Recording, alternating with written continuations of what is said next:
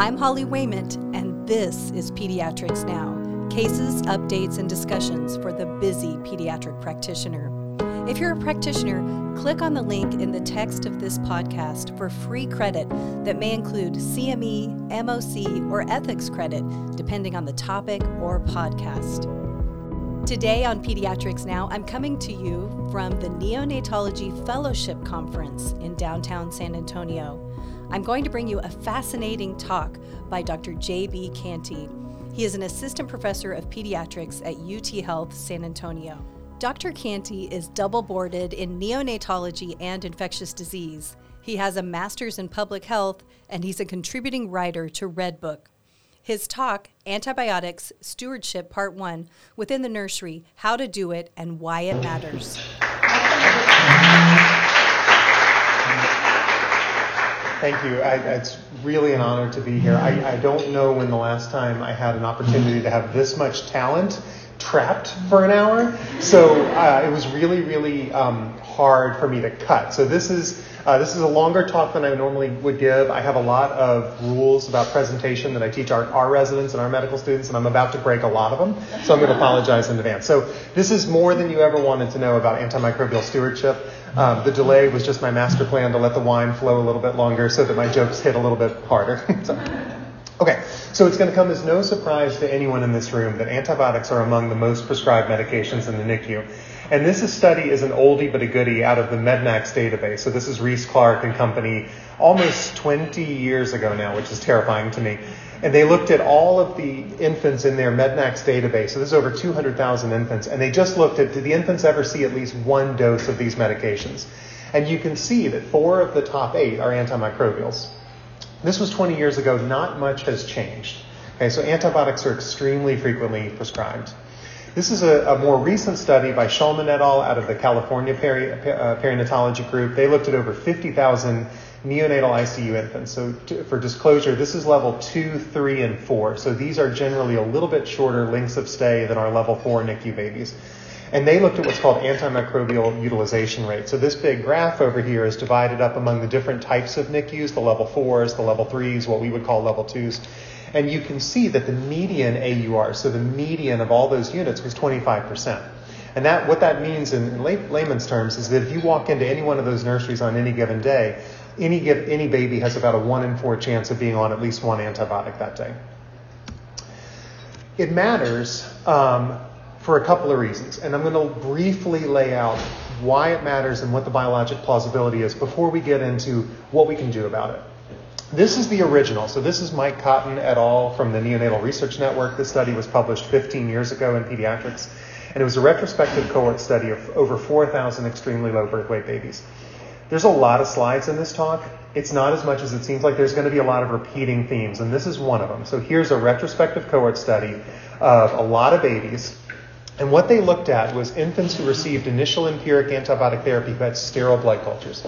So we're going to take out the babies with proven early onset sepsis. They're gone. They need therapy.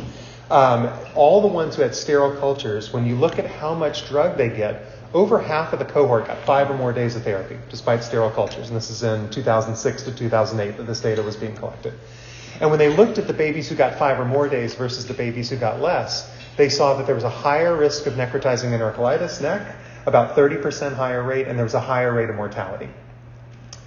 They were unable to look at exact dosing, the perceived severity of illness, or physician decision-making. Essentially, they were unable to look at why these kids got 5, 10, 15 days. They were only able to look at again, this is one of the problems of a retrospective database. And so this was big news. It came out in Pediatrics. There was an editorial. If it had been published today, I'm sure there would have been a video tweet to go along with it. But this was a big deal. But everyone immediately said, well, it's an observational study. We're worried about confounding by indication. How do we know that the sickest kids didn't get more therapy because they were sick, and then the sickest kids had the worst outcomes? Maybe it's not the antibiotics. Maybe it's them being sick. So Kapala et al. In Ohio, this is the Ohio state flag, which I learned today, did a very similar study. So again, retrospective cohort, very low birth weight babies, a significant chunk of whom got 5 or more days of therapy. And they tried to, and they found the same thing, right? They found an increased risk of late onset sepsis. They found an increased risk of a composite of sepsis, NEC, or death. And they tried a little bit harder than the network could. They tried to control for severity of illness by using maternal and infant risk factors. So they looked at chorio, they looked at prematurity, they looked at whether the babies were on a ventilator, and if so, for how long. They looked at 5-minute after scores. And they found these things. And so they tried to control for that confounding by indication. People still say, okay, but it's a small study. No association between length of initial therapy and severity of illness, which is a point we'll come back to.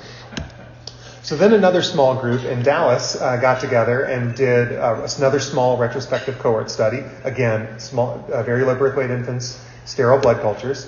And that group, we used the CRIB-2 score. So the CRIB-2 score is a validated pain-in-the-butt marker of mortality that takes into account gestational age, birth weight, sex, and initial base deficit and initial temperature on admission to the NICU. So all those golden hour warming efforts you do really do affect mortality.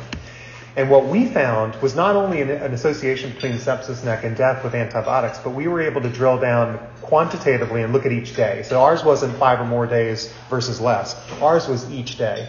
And what we were able to show was that each day raised your risk of that sepsis, NEC, or death composite by about 24%, which means if you give 4 or 5 days of therapy, you've essentially doubled that baby's risk of infection. Again, not perfect, observational, but the CRIB-2 score. We, in a slightly larger database, when I was at Temple, we did a very similar study, and this time we looked specifically at bronchopulmonary dysplasia. And what we found was that each additional day of antibiotics increased your risk for BPD as a categorical variable, and it increased your severity level. So more likely to be moderate than mild, more likely to be severe than moderate, using the old NIH definitions. And people said, okay, that's great, Kapala, that's great, Canty, but these are small, single-center, retrospective studies. And then Joseph Ting came over the hill, like the Ride of the Rohirrim, to my rescue, with the entire nation of Canada in the Canadian Neonatal Network. So he had 14,000 very low birth weight babies, and he used the SNAP-2 score. SNAP-2 is essentially CRIB-2 with some more hour-to-hour data, things like urine output. But he controlled for severity of illness very well. And what he found, surprise, surprise, was each additional antibiotic day was associated with an increased risk of death or major morbidity. And they defined it as neurodevelopmental impairment, ROP, NEC, BPD, or sepsis. So they had a very heterogeneous definition. And what they found is that each day increased your risk by about 5% after pretty rigorous controlling for severity of illness. China did the same thing. This just came out a few months ago. It was actually presented by one of our residents at Journal Club just a few weeks ago, and she did a great job with it. So this is 20,000 infants born preterm in China, 85% of whom got early antibiotics, which is a lot. And they found that early antibiotics were associated with BPD. But interestingly, they also were the first, I believe, to show that increased early antibiotics increase your risk of seeing antibiotics later in your NICU stay. So you're about 5 times more likely, if you're one of those 85%, which is most babies, you're about 5 times more likely to see therapy again than that 15% that didn't get therapy. And each day of early antibiotics increases the amount of antibiotics you're going to see later on, again, with some relatively crude controlling for severity of illness. So where we are today, one more slide. There are a lot of other associated effects that we could, each one of these could be a talk in and of themselves. Increased risk for Canada, Lisa Saman from Columbia, New York, Mike Cotton again. Increased risk for colonization with or infection from multi-drug resistant organisms, surprise, surprise. More recently, even in full-term babies, the concept of atopic disease, of asthma, eczema, food allergies, obesity, to tie it into the overarching theme of this weekend, have all been shown with early antibiotic exposure, and that data continues to grow. Where we are now with observational study is pretty much that if you're a believer, like I am, you probably believe. And if you're not a believer because of this concern for confounding by indication, you're probably never going to believe with observational data, right? We have the best and biggest observational data that we're ever going to get.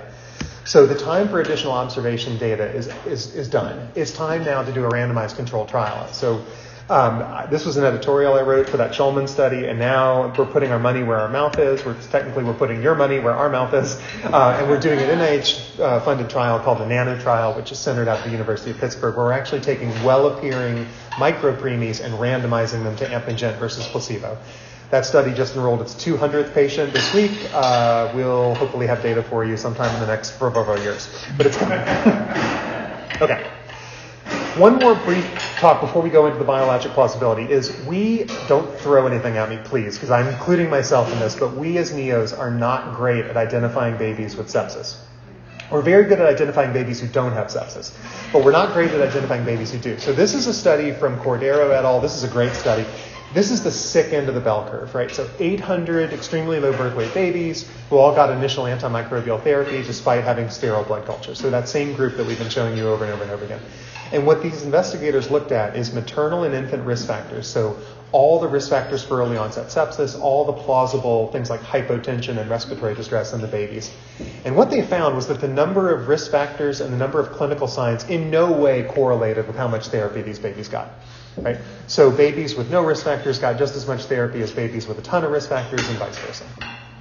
If you go to the other end of that bell curve and you go to the biggest, healthiest kids you possibly can, and this is again in the MedMax database, this is 1,000 term AGA neonates who were treated for suspected early onset sepsis. But to qualify for this cohort, at 24 hours you had to be on room air, normal vital signs, and full PO ad lib feeds. Right? So full term PO ad lib feeds, 24 hours, room air, healthy.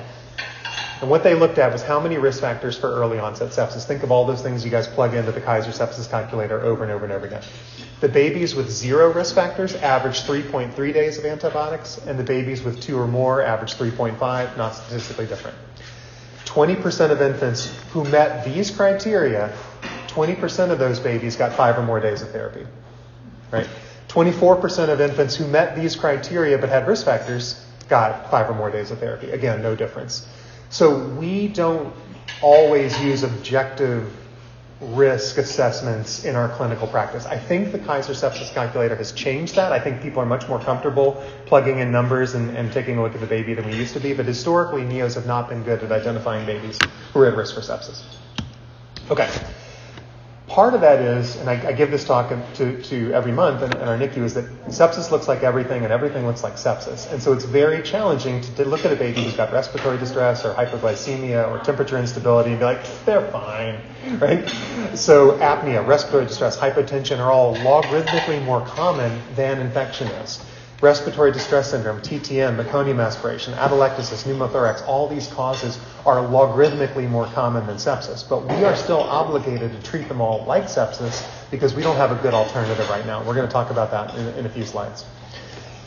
The California perinatal group put these numbers out a few years ago, and I think they're good numbers, but the number needed to test for early onset sepsis in the state of California across all those level 2, level 3, level 4 NICUs is about 95. We do about 95 early onset sepsis workups, blood cultures, antimicrobial therapy for every one positive culture. For late onset sepsis, we're a little bit better. The number needed to test is only 20, and I argue that's because we just know those babies better. We have a baseline, and we know what bay they're in, and we know their families. But it's still not great, right? If the oncologist had a number needed to test of 20 for ALL, they would sue everyone into oblivion, right? So we're not great at identifying it because everything looks like sepsis, and sepsis looks like everything. This leads to what I copyright pending, I call the Spartacus problem. It's really hard to distinguish these babies, but the decision to treat is obligate on us because we don't have a timely way to say this kid definitely doesn't have sepsis. And so I call it the Spartacus. I don't know if there's any Kirk Douglas fans in the room or if I'm the oldest one here, but there's those of you who have not seen Spartacus, this is your homework after the conference is over. But there's a scene when Spartacus, this guy, he's leading the slave rebellion in Greece, and the Romans catch up to him, and they're coming to hang him. And they say, okay, everyone else can go. We want to hang Spartacus, but they have no idea what Spartacus looks like. And so they're like, Spartacus, stand up. And one of his lieutenants stands up and goes, I'm Spartacus. And one of the other ones stands up and goes, I'm Spartacus, I'm Spartacus. And everyone stands up and says, I am Spartacus, so that the Roman centurions can't tell which one is Spartacus. And what do the Romans do? They do exactly what we do to all these babies. They treated them all. They crucified all of them. Right? So this is the problem. We don't have a good way to know which of our babies actually has sepsis right now. Okay, the biologic plausibility. This is a much easier sell now than it was 10 years ago, right? This is the part of the talk where I used to get rotten tomatoes thrown at me, and now everyone's like, yeah, of course, this is standard. We get this in first year medical school, right? So the microbiome that our babies are literally born with is crucially important, and it lives in their gut, it lives in their lungs, it lives on their skin. I'm sure we'll find other places that it wouldn't surprise me if we have a pleural fluid microbiome, or if we have a neurologic microbiome. Okay. I always liken it to a coral reef. It's this complex interaction, a very delicate ecosystem of a lot of different species that all live together, and they live together in pretty good balance. It all happens in utero. It happens at the time of delivery. It happens postnatally. I'm not going to go through this slide because you guys know this, right? Mode of delivery, breast milk versus formula, skin-to-skin care, kangaroo care. All of these things positively impact the microbiome. And what we're looking for is number of bacteria and diversity of bacteria. Diversity is good, right? Diversity is good in our society. Diversity is good in our microbiomes. Antibiotics disrupt that diversity and disrupt that microbiome, and they do it in a hurry.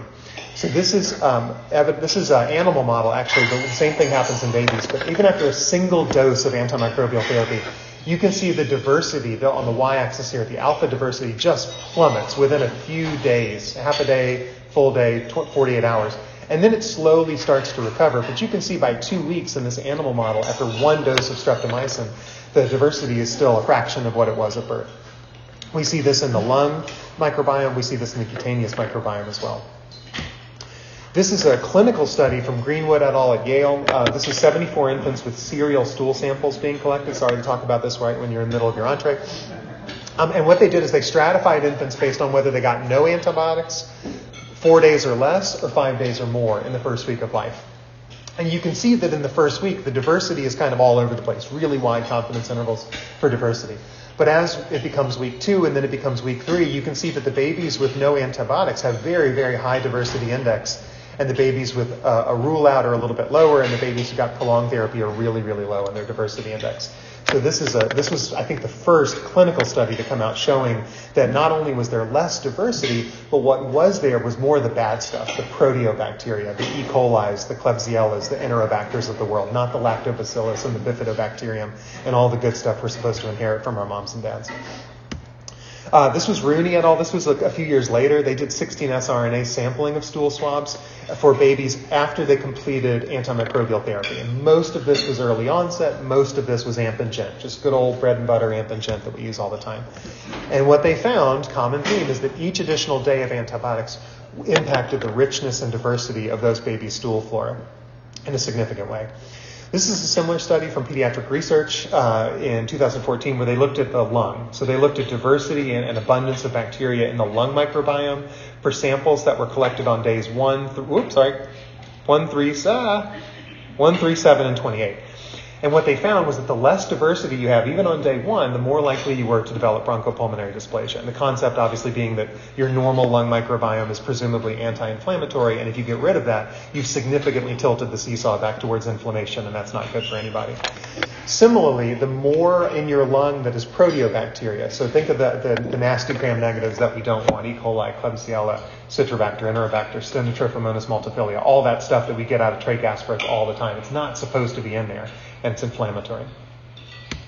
So that antibiotic can very easily disrupt the normal healthy microbiome and leave you with this, and then what tends to repopulate the stuff you don't want there is pathogens. Resistance is a problem too. This is that same study. This is a mouse model. This is a single dose of streptomycin from Cell and Host Microbe in 2019. And you can see logarithmically how many, this is just abundance of stool in the poop. And after a single dose of streptomycin, within 12 hours, you've lost literally million-fold bacteria. But while you're still being treated, these mice got 4 days of antimicrobial therapy. While they're still being treated, here come the anaerobes. And then a little bit later, here come the aerobes back up on streptomycin therapy. Guess what all of these bacteria are now? Resistant to streptomycin, resistant to gentamicin, resistant to amikacin and tobramycin. So that selective pressure is immediate and it's fast. Okay. This is a clinical study. It's one of my favorite studies ever. If I ever get over to the Netherlands, and I remember, I'm going to find this guy. This was DeMann et al. In the Lancet 2000. This is 2 NICUs in Amsterdam. This unit used amoxicillin and cefatax, so think ampicillin and cefatax. This unit used penicillin and tobramycin. So for all intents and purposes, amp and cefatax, amp and gent. And they went for 6 months, and every one of these circles is antimicrobial resistance to the regimen you're using. So white is resistant to the white regimen, gray is resistant to the gray regimen. And you can see there's a little bit of resistance to what's not being used, but not much. A lot of resistance, especially to cefataxine. And then at the 6-month period, they crossed over with a 1-month washout, and look how quickly the resistance goes away to the white and appears for the gray. The resistance flips within a matter of weeks in the unit. So your local ecology is strongly driven by these antibiotics. Okay, so again, hopefully that was rehashed for most everybody. I know I'm throwing a lot of different references at you real fast. I'm happy to send this to anyone who wants it. It's a lot of references. So what can we do about it? How do we safely use less? And I will say it once, but I'm happy to repeat it again. Antimicrobial stewardship is not about getting to zero. Okay, if we get to zero, all of our babies are going to die. Right? Our job is not to get to some theoretical asymptotic line close to zero. We are not the antibiotic police. We are the antibiotic sommeliers. We're trying to pair the right antibiotic with the right clinical situation.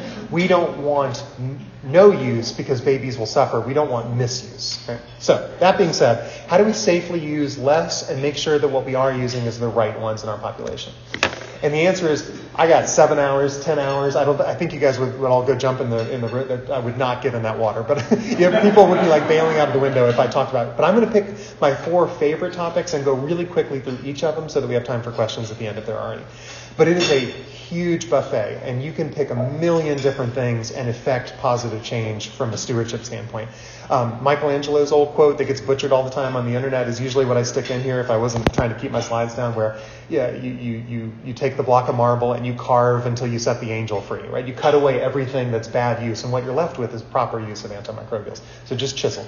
So I'm going to talk about biomarkers, narrow spectrum agents, shorter durations, and avoiding culture negative sepsis, which you must put in air quotes if I'm in your line of sight.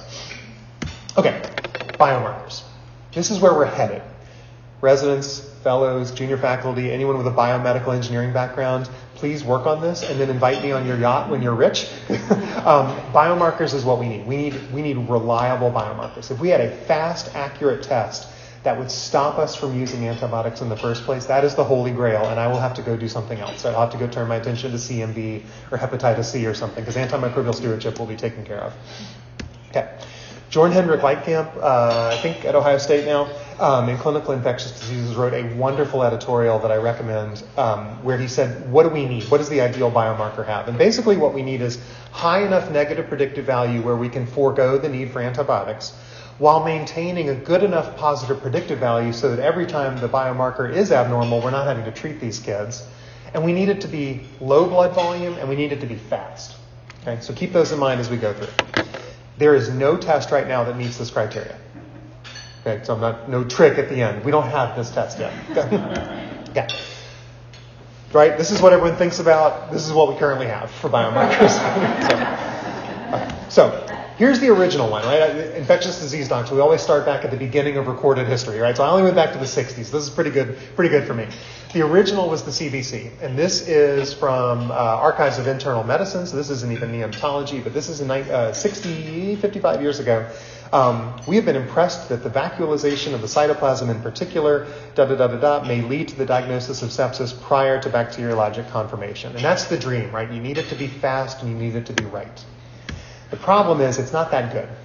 So this is Michel Michael, who was a fellow at UT Southwestern about 10 years ago, and now he practices out in California. This is a large, real cohort from Parkland Hospital. And what he found was that the sensitivity and specificity of the IT ratio for the CBC is about 65 to 70%. Very common theme for all these biomarkers, 60 to 70% sensitivity and specificity.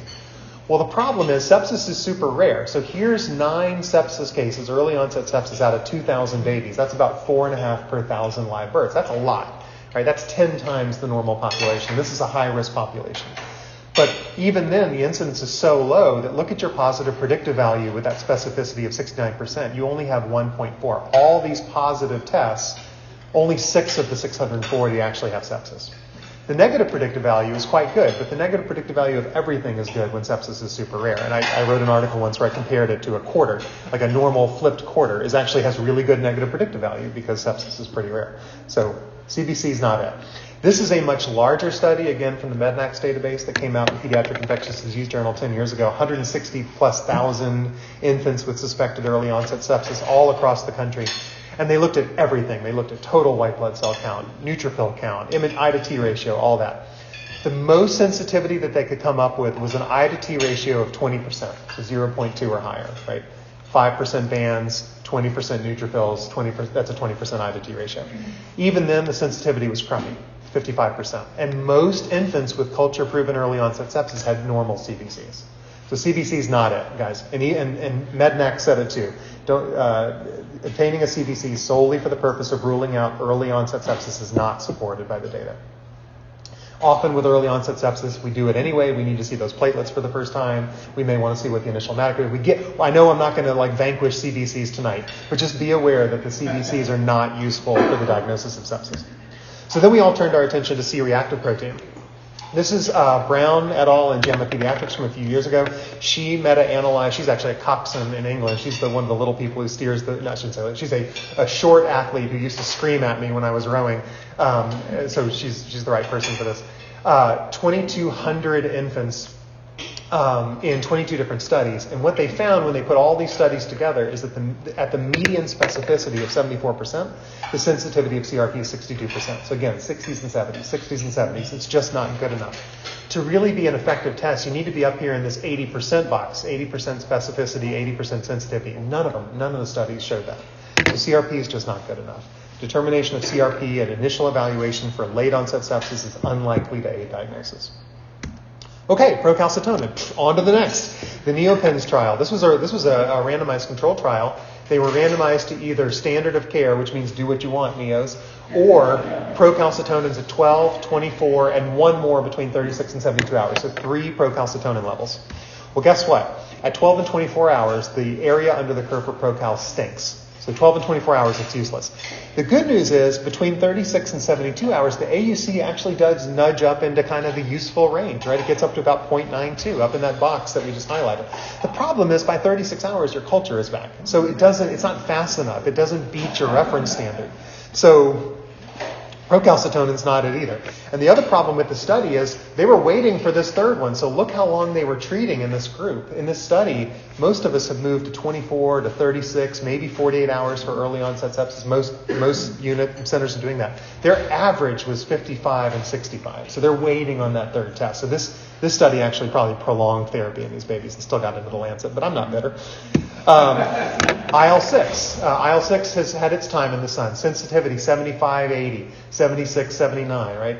IL-6 isn't it either. We actually contributed to Roche's new IL-6 study that I'm very curious to see what they're going to show, but I know they're having to go back in and audit some of all the center's charts because they didn't have enough culture-proven sepsis. They're going to go back and do culture-negative sepsis, and I threw a fit. All right. And then all these others, right? All these others have gotten looked at. Nothing works yet. Nothing works. But wait. There are some things that show promise, right, that I'm not quite so doom and gloom about. And most of these are non-invasive. This is another really cool thing for you guys who are looking for something to make study and help babies with. University of Virginia, go Who's, has long used abnormal heart rate characteristics. The maternal fetal medicine docs use this all the time, right? Category 1 strips are predictive. Why can't we get Category 1 strips in our babies? Well, it turns out maybe we can.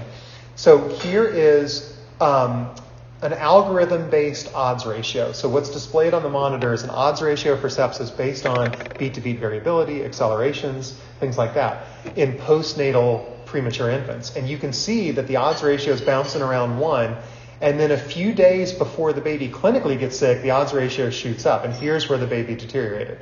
The odds ratio starts to spike, and here's where the baby deteriorated. This was the original case report. They've gone on now to make it much more user-friendly and much more graphical. This is the HERO system, and they've shown that it actually may reduce mortality to have babies on this. You can see the odds ratio is bouncing around 1, and all of a sudden it starts to tick up, and maybe the baby starts to have an event or two, and normally we blow it off, but here comes the odds ratio. So maybe we can work these babies up a little sooner. The Erasmus Medical Center in Rotterdam is the first one to do a large prospective crossover trial. And what they found, I shouldn't say crossover, time series analysis, they stepped units in. And what they found was that compared to standard of care, when they moved into the heart rate monitoring era, they actually saw I'm going to use this word, I'm breaking one of my rules, a trend towards decreased mortality. They went from about 10% mortality in the group that they were studying down to about 7%. And they were actually able to save a little bit of therapy, 10.5 days of therapy per 1,000 patient days. That's not bad. So the average NICU is about 250 to 400. So 10 days of therapy is a 1 to 4% reduction for something that's non-invasive. So not terrible. So heart rate monitoring. Microbiome monitoring, right? The ability to take infants and study their poop to anticipate what's going to happen to them. This was a case control study that Joseph New did with his former fellows, now faculty. And they did a case control of 9 infants with neck and 9 controls. And they looked at the poop before neck. They looked at the stool samples before neck. And they saw this proteobacteria surge in a few days before the onset of clinical neck. This sudden loss of diversity, this sudden surge of E. coli or Klebsiella, right? We've had some unfortunate cases recently. We've seen some Klebsiella and E. coli. So that surge happens in the microbiome before it happens in the gut wall or in the bloodstream. They've then taken this prospectively and following forward, looking at infants doing their mouth microbiome, their cutaneous microbiome, their stool microbiome, thousands of samples on these 85 babies, and they create a daily fingerprint. And they're able to see what drives changes, and it's all the things you think it would be, right? What are the babies eating? Are they breastfeeding? How old are they? Have they been exposed to antibiotics? And if you take that data, and here I got to call on Dr. Moreira to help me. If you take that data and feed it back in sequentially to a machine learning tool, you can actually get an increasingly accurate scale that looks at their dynamic risk score for neck. And if the stool microbiome surges on that proteobacteria, this risk score will flag red and say, whoa, something just changed. Watch out for this kid in the next 24, 48, 72 hours. Coming soon to a unit near you as soon as someone commercializes it. The sensitivity and specificity of this machine learning tool in those 85 babies is really good. Okay, 90-ish%, and again, non-invasive. Okay, stool, urine, skin, stuff that's going in the trash can anyway. Okay. Transcutaneous monitoring. Okay, we've long known, and the MICU uses this, that changes in your PaO2, changes in your carbon dioxide are markers of sepsis, right? As your metabolism starts to shift, as you tip over into sepsis, you can detect that. Well, transcutaneous capnography is increasingly clinically available. I know we've all struggled with end-tidal CO2 tubes. I certainly have. I'm assuming you guys have too. What if we were able to have a pulse ox on this finger and a capnographer on this finger and measure the PaO2 and PCO2 transcutaneously? Well, that day's getting closer and closer, says the guy who failed chemistry and engineering in college. But I'm told by smart people that it's getting closer and closer. Okay? All right. Last one, some of those sepsis markers that we looked at, so lipopolysaccharides, serum amyloid A, some of those things I said, they're not really there yet. But what if we could measure them transcutaneously? Here's a group that in the International Journal of Macromolecules, which I totally have sitting by my bed and I read it every night before I go to bed. But there are groups that are starting to use different probes to be able to measure this stuff transcutaneously. So if we do find a biomarker that works, we may not have to poke the babies for it every time. So biomarkers is a really, really cool field. So if we go back and revisit those things that Whitecamp asked for, what if we could add non-invasive to that? That would be really cool. So one day we might live in a world where you do this, right? On admission, you put the SeptaCheck probe on the baby's right hand, and SeptaCheck is a continuous, non-invasive sensor that looks for heart rate, tissue oxygenation, and circulating bacterial metabolic products. It is 99.3% sensitive, and it's 94% specific, and it's non-invasive. If it turns yellow on the monitor, you send cultures. If it turns red on the monitor, you send cultures and start antibiotics because something bad's about to happen. And I know that sounds like, well, yeah, okay. But it's coming. That day is probably coming, right? We're going to get whole exome sequencing on admission, and then we're going to put them on the SeptaCheck, and that's going to be that, and we're all going to have to go find other things to do. No. But transcutaneous biomarkers is probably coming in the next 10 to 20 years. Okay, in the meantime, what can we do? So real quickly through some of these topics, I know we're going fast. Narrower agents. My favorite topic of all is getting rid of vancomycin. So vancomycin is really being recorded, so let me not use my normal curse words. It's a really crummy antimicrobial. We found it in the dirt in the 1960s, and somehow it's still our best option in certain situations, and that's depressing. Right. There are two situations. Here's my Scylla and Charybdis shout out for all you Greek fans. There's two situations where we sort of are stuck using it in the NICU, and that's MRSA and coagulase negative staphylococcus. Those are two things we don't have good other options for at the moment. Okay. MRSA, very low birth weight infants do get colonized with MRSA. The incidence has increased, certainly, for all of our centers, but it varies widely. If you go to Tennessee, if you go to Nashville, it might be 80 or 90% of their staph isolates. If you go to Seattle, it's like 20%. If you go to Baltimore, it's 5%. So it varies like crazy all over the country. The average in the United States, according to Andy Shane and the Neonatal Research Network, is about 75-25, or about 72-28, but I'm going to go 75-25. That's almost exactly what it is in San Antonio. So our ratio is 75-25 as well. And it's important to note that there's no difference in pathogenesis between MRSA and MSSA. They are equally aggressive bacteria. MRSA is not worse. MSSA is bad too. The reason it seems worse is we're stuck using Vanc for MRSA, and it's not a very good drug. This has been shown a couple of times. Andy Shane did it first, and then Erickson did it with the Mednax database and showed the exact same thing. Same ratio, because the NIH and Mednax cover the same regions in the United States, which is to say almost all of it. And there's no difference in mortality between MSSA and MRSA. The good news is that we generally are pretty good at identifying who's got MRSA. So if you screen, and the formal recommendation from the CDC is about to be out. So the formal recommendation is that everybody should be screening. Somewhere between 1 to 4 weeks you should screen. We do it every week, which is a lot of money, but it's great. Most units do it every 2 weeks or every 4 weeks. If you screen, even in highly endemic units, 91% of MRSA infections occur in babies who are known to be colonized. In lower prevalent units, it's closer to 94, 95%. In our unit, up until last week, it was 99%, and now we're dropped down to 94% because we had a little mini cluster that we just talked about. But you're 9 out of 10 babies you can identify with nasal swabs, and you can reserve vancomycin for those babies. This is why we're all scared of MRSA. If we don't start Vanc for those kids, the 30-day mortality is twice as high as it is if we do start vancomycin. So you're stuck having to use Vanc for these kids, and if you don't start it promptly, MRSA has the weapons to be really bad. However, MSSA, you've got to start oxacillin or cefazolin or nafcillin. If you start vancomycin for MSSA, your mortality is going to go up as well, because vancomycin is a terrible drug. And so it's not good for MSSA. There are there's a lot of in vitro studies, one of which is up here, but there are 2 clinical studies that show that the mortality from MSSA is lower if you start a beta-lactam. So if you start oxacillin, nafcillin, cefazolin, you're going to be 30-40% more likely to survive than if you start vancomycin. Part of that is vancomycin is really slowly cytal. Part of it is getting the dosing levels right. Part of it is how effective beta-lactams are. That's true in babies too. The other example is coagulase negative staph, where we have to use vancomycin. But here's the good news about coagulase negative staph. It doesn't kill you.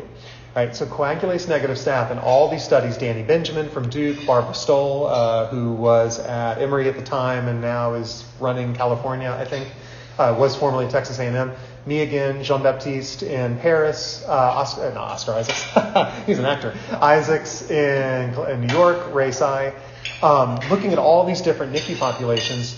None of these odds ratios favor mortality from coagulase negative staph. So a lot of these studies compared coagulase negative staph to no infection, and you can see that there's no difference. This is actually my favorite one right here. Jean-Baptiste only looked at late onset sepsis.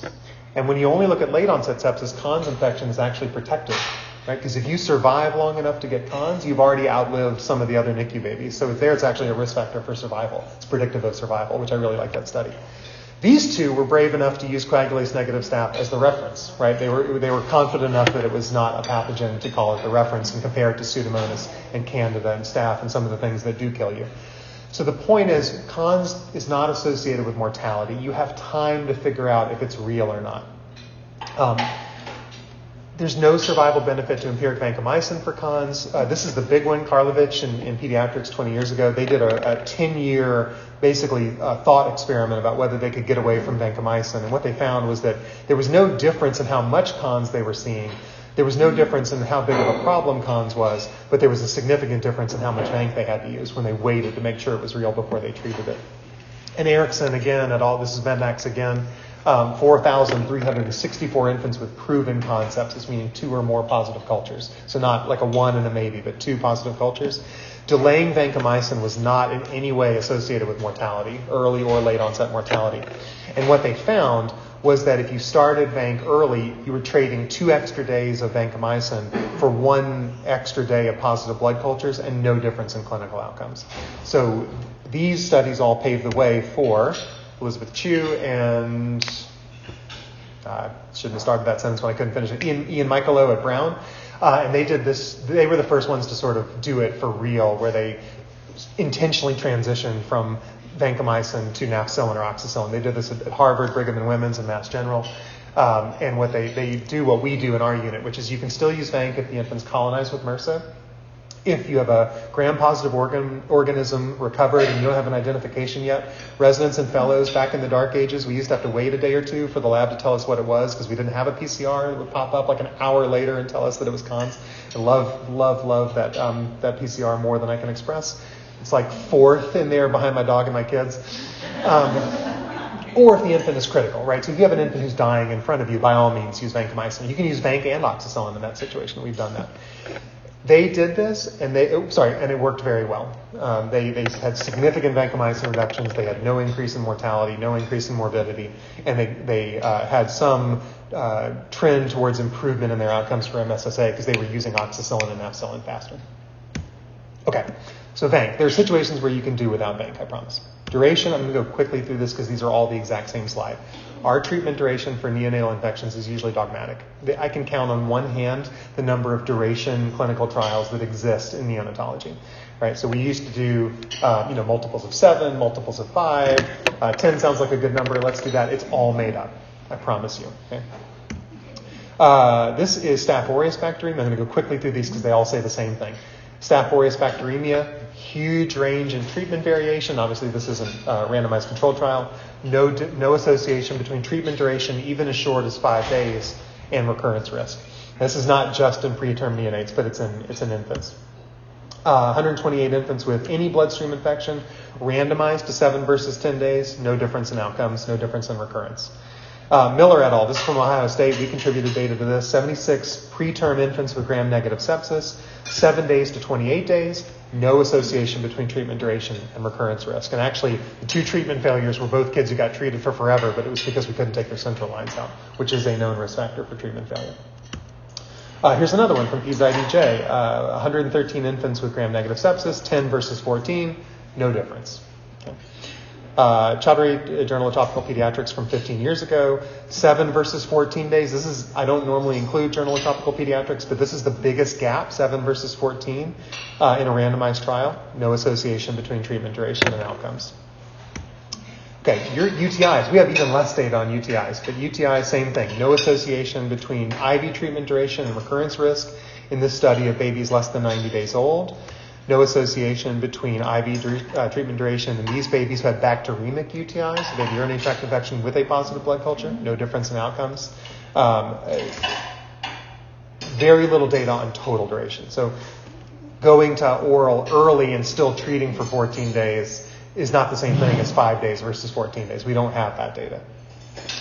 There are 0 randomized controlled trials of total duration for urinary tract infection in neonates. And every residency group, I beg the residents to tackle neonatal UTI because we don't have any data on it, but we don't know. Pneumonia. Pneumonia is really tricky because we don't even know what pneumonia is most of the time, right? Here's a baby with respiratory distress syndrome, probably. And here's a baby with pneumonia, probably. They look exactly the same to me, and radiology will hedge too. The other problem is, where do we tend to get our pneumonia cultures? It's from up here. It's from the endotracheal tube or the tracheal aspirate, and the upper airway is not sterile, so you're going to grow something every time you culture it. So we've got a million reasons for junky x-rays. We've got a non-sterile site we're swabbing, and we've got a patient population that has 1,000,001 reasons for respiratory distress. So I kind of give up on pneumonia. It's really, really, really hard. So all we can do is kind of cut back. If people decide they want to treat it, how short can we go? And I always do the example of someone kind of working their way blindly towards a cliff, because there is a duration that is too short, I promise you, and we're going to find it the hard way if we're not careful. So 4 days versus 7 days has been pretty well studied. This is 4 days versus 7 days in this group in Mumbai. Treatment success was 100% for both. So there were no treatment failures in the 4-day group. Here in the U.S., this is Bill Engel, not that one, the other one from UT Southwestern. 73 infants with neonatal pneumonia who were healthy. So these are mostly term kids who were on room air and looking better at 48 hours. No difference in outcomes versus 4 versus 7. They all had good outcomes. Now, again, how many of them actually had pneumonia? I don't know. But they all were doing well 4 days versus 7 days. But when they tried to run that same study back with 2 days versus 4 days, they did have some failures. So there is a duration that is too short. If it really is pneumonia, there is a duration that is not sufficient to treat that. So we just got to kind of figure out what that is for all these different criteria. Neck, We have no randomized controlled trials for treatment duration of neck. There are actually only 3 randomized controlled trials in the history of neck, and they all looked at Clinda, which we don't even use most places. So AMP and GENT, with or without Clinda, was the original randomized controlled trial. And what you find is more survival with anaerobic coverage, but those survivors tend to have strictures, right? Presumably kids who would have died from anaerobic component that are now surviving with strictures. But there's no difference in duration. So absent clinical trials, everyone just kind of makes it up. And I think these numbers will be generally acceptable to most people in the room. But you can get so much heterogeneity across the country and across the world in neck treatment. You go to different centers and they're like, you use Zosyn monotherapy for 10 days? That's crazy. We use Amgen Flagyl for 14. And I can't argue with them. That's an equally valid, there's no randomized control data. Okay. That being said, the surgeons are on board with this. There's no evidence to support that treatment outcome or recurrence risk changes with longer treatment. So observationally, when we looked at short versus long, no difference.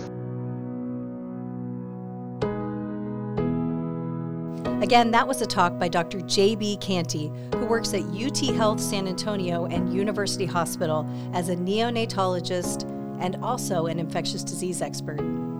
In part 2, I'll talk with Dr. Canty in the podcast studio about antibiotic stewardship for babies. Our website is pediatricsnowpodcast.com. Email me with episode ideas, questions, or comments. Thank you so much for listening. It is such an honor. Coming up next week, we will hear from an expert physician with more than 30 years of experience regarding breastfeeding. There's some great advice for your patients. That's next week on Pediatrics Now. We release a new episode each week. Don't forget to click on the link for free credit.